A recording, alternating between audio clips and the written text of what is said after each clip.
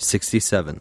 Dissatisfaction that the commodity in its abundance can no longer supply by virtue of its use value is now sought in an acknowledgement of its value qua commodity. A use of the commodity arises that is sufficient unto itself. What this means for the consumer is an outpouring of religious zeal in honor of the commodity's sovereign freedom. Waves of enthusiasm for particular products, fueled and boosted by the communications media, are propagated with lightning speed. A film sparks a fashion craze, or a magazine launches a chain of clubs that in turn spins off a line of products. The sheer fad item perfectly expresses the fact that, as the mass of commodities become more and more absurd, absurdity becomes a commodity in its own right.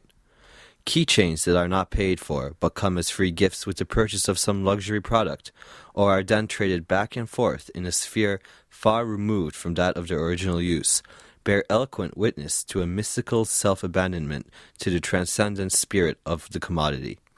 Someone who collects keychains that have recently been manufactured for the sole purpose of being collected might be said to be accumulating the commodity's indulgences, the glorious tokens of the commodity's imminent presence amongst the faithful.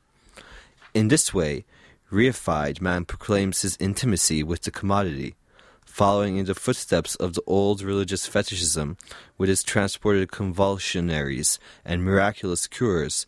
The fetishism of the commodity also achieves its moment of acute fervor. The only use still in evidence here, meanwhile, is the basic use of submission.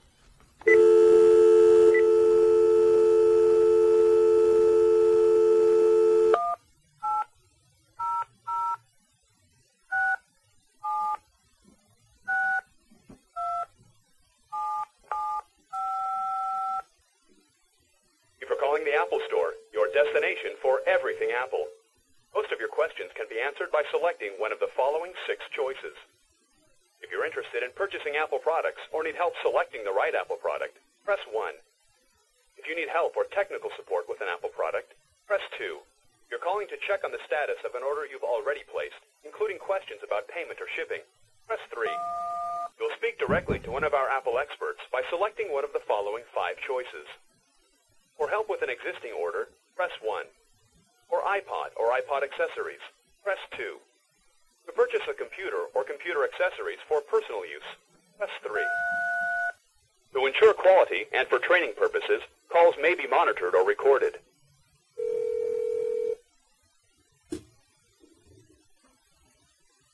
Thank you for calling the Apple Store. My name is Ahmed. How can I help you today?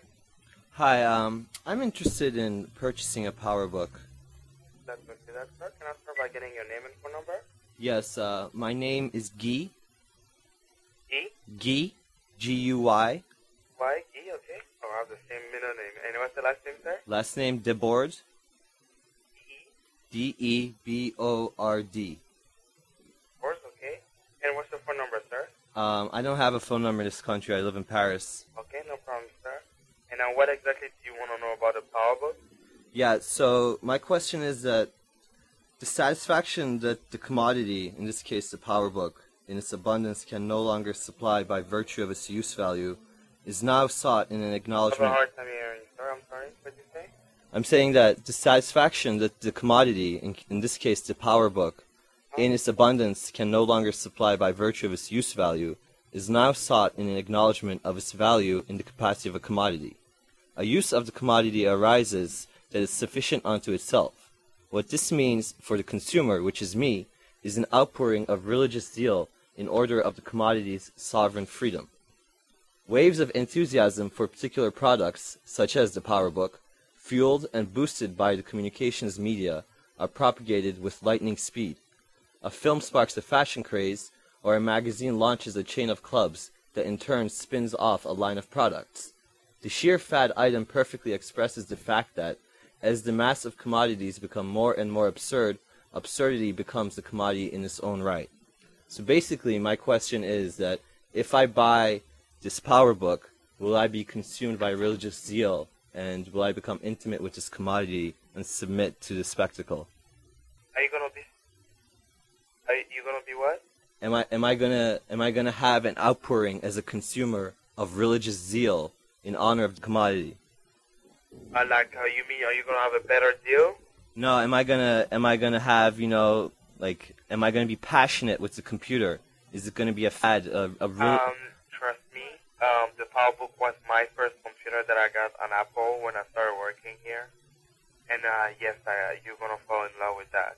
There is no, I haven't met anybody that doesn't fall in love with PowerBook. Am I gonna become intimate with it? I mean, extremely intimate with it. You'll have a hard time getting separated from it. I cannot go out anywhere without my computer.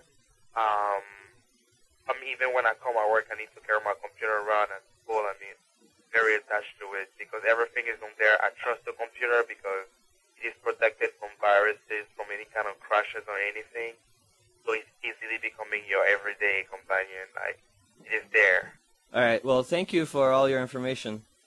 You're welcome, sir. Did you want to decide on the purchase today, sir? No, I'm going to think about it. All right. So is there anything else that I could do for you today, sir? No, I think I'm set. All right. So in case you wanted to give me a call this week, I'm here until 6 p.m. Pacific time. Right now it's 5:59, so it's pretty much my time right now. Well, you're gonna go home? Yeah, I'm going home in a minute. Are you gonna sit in front of your PowerBook? I'm sorry? Are you gonna sit in front of your PowerBook? Of course, sir. Well, now I just got the MacBook Pro, which is the new version of the PowerBook.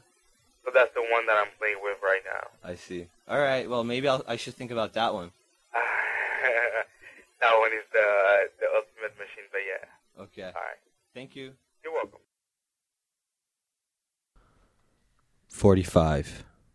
Automation, which is at once the most advanced sector of modern industry and the epitome of its practice, confronts the world of the commodity with a contradiction that it must somehow resolve.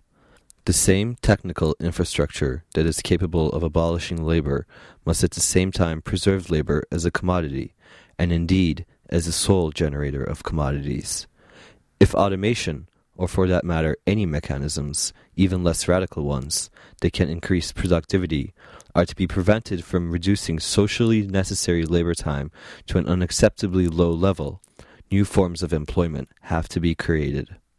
A happy solution presents itself in the growth of the tertiary, or service sector, in response to the immense strain on the supply lines of the army responsible for distributing and hyping the commodities of the moment. The coincidence is neat. On the one hand, the system is faced with the necessity of reintegrating newly redundant labor. On the other, the very factitiousness of the needs associated with the commodities on offer calls out a whole battery of reserve forces.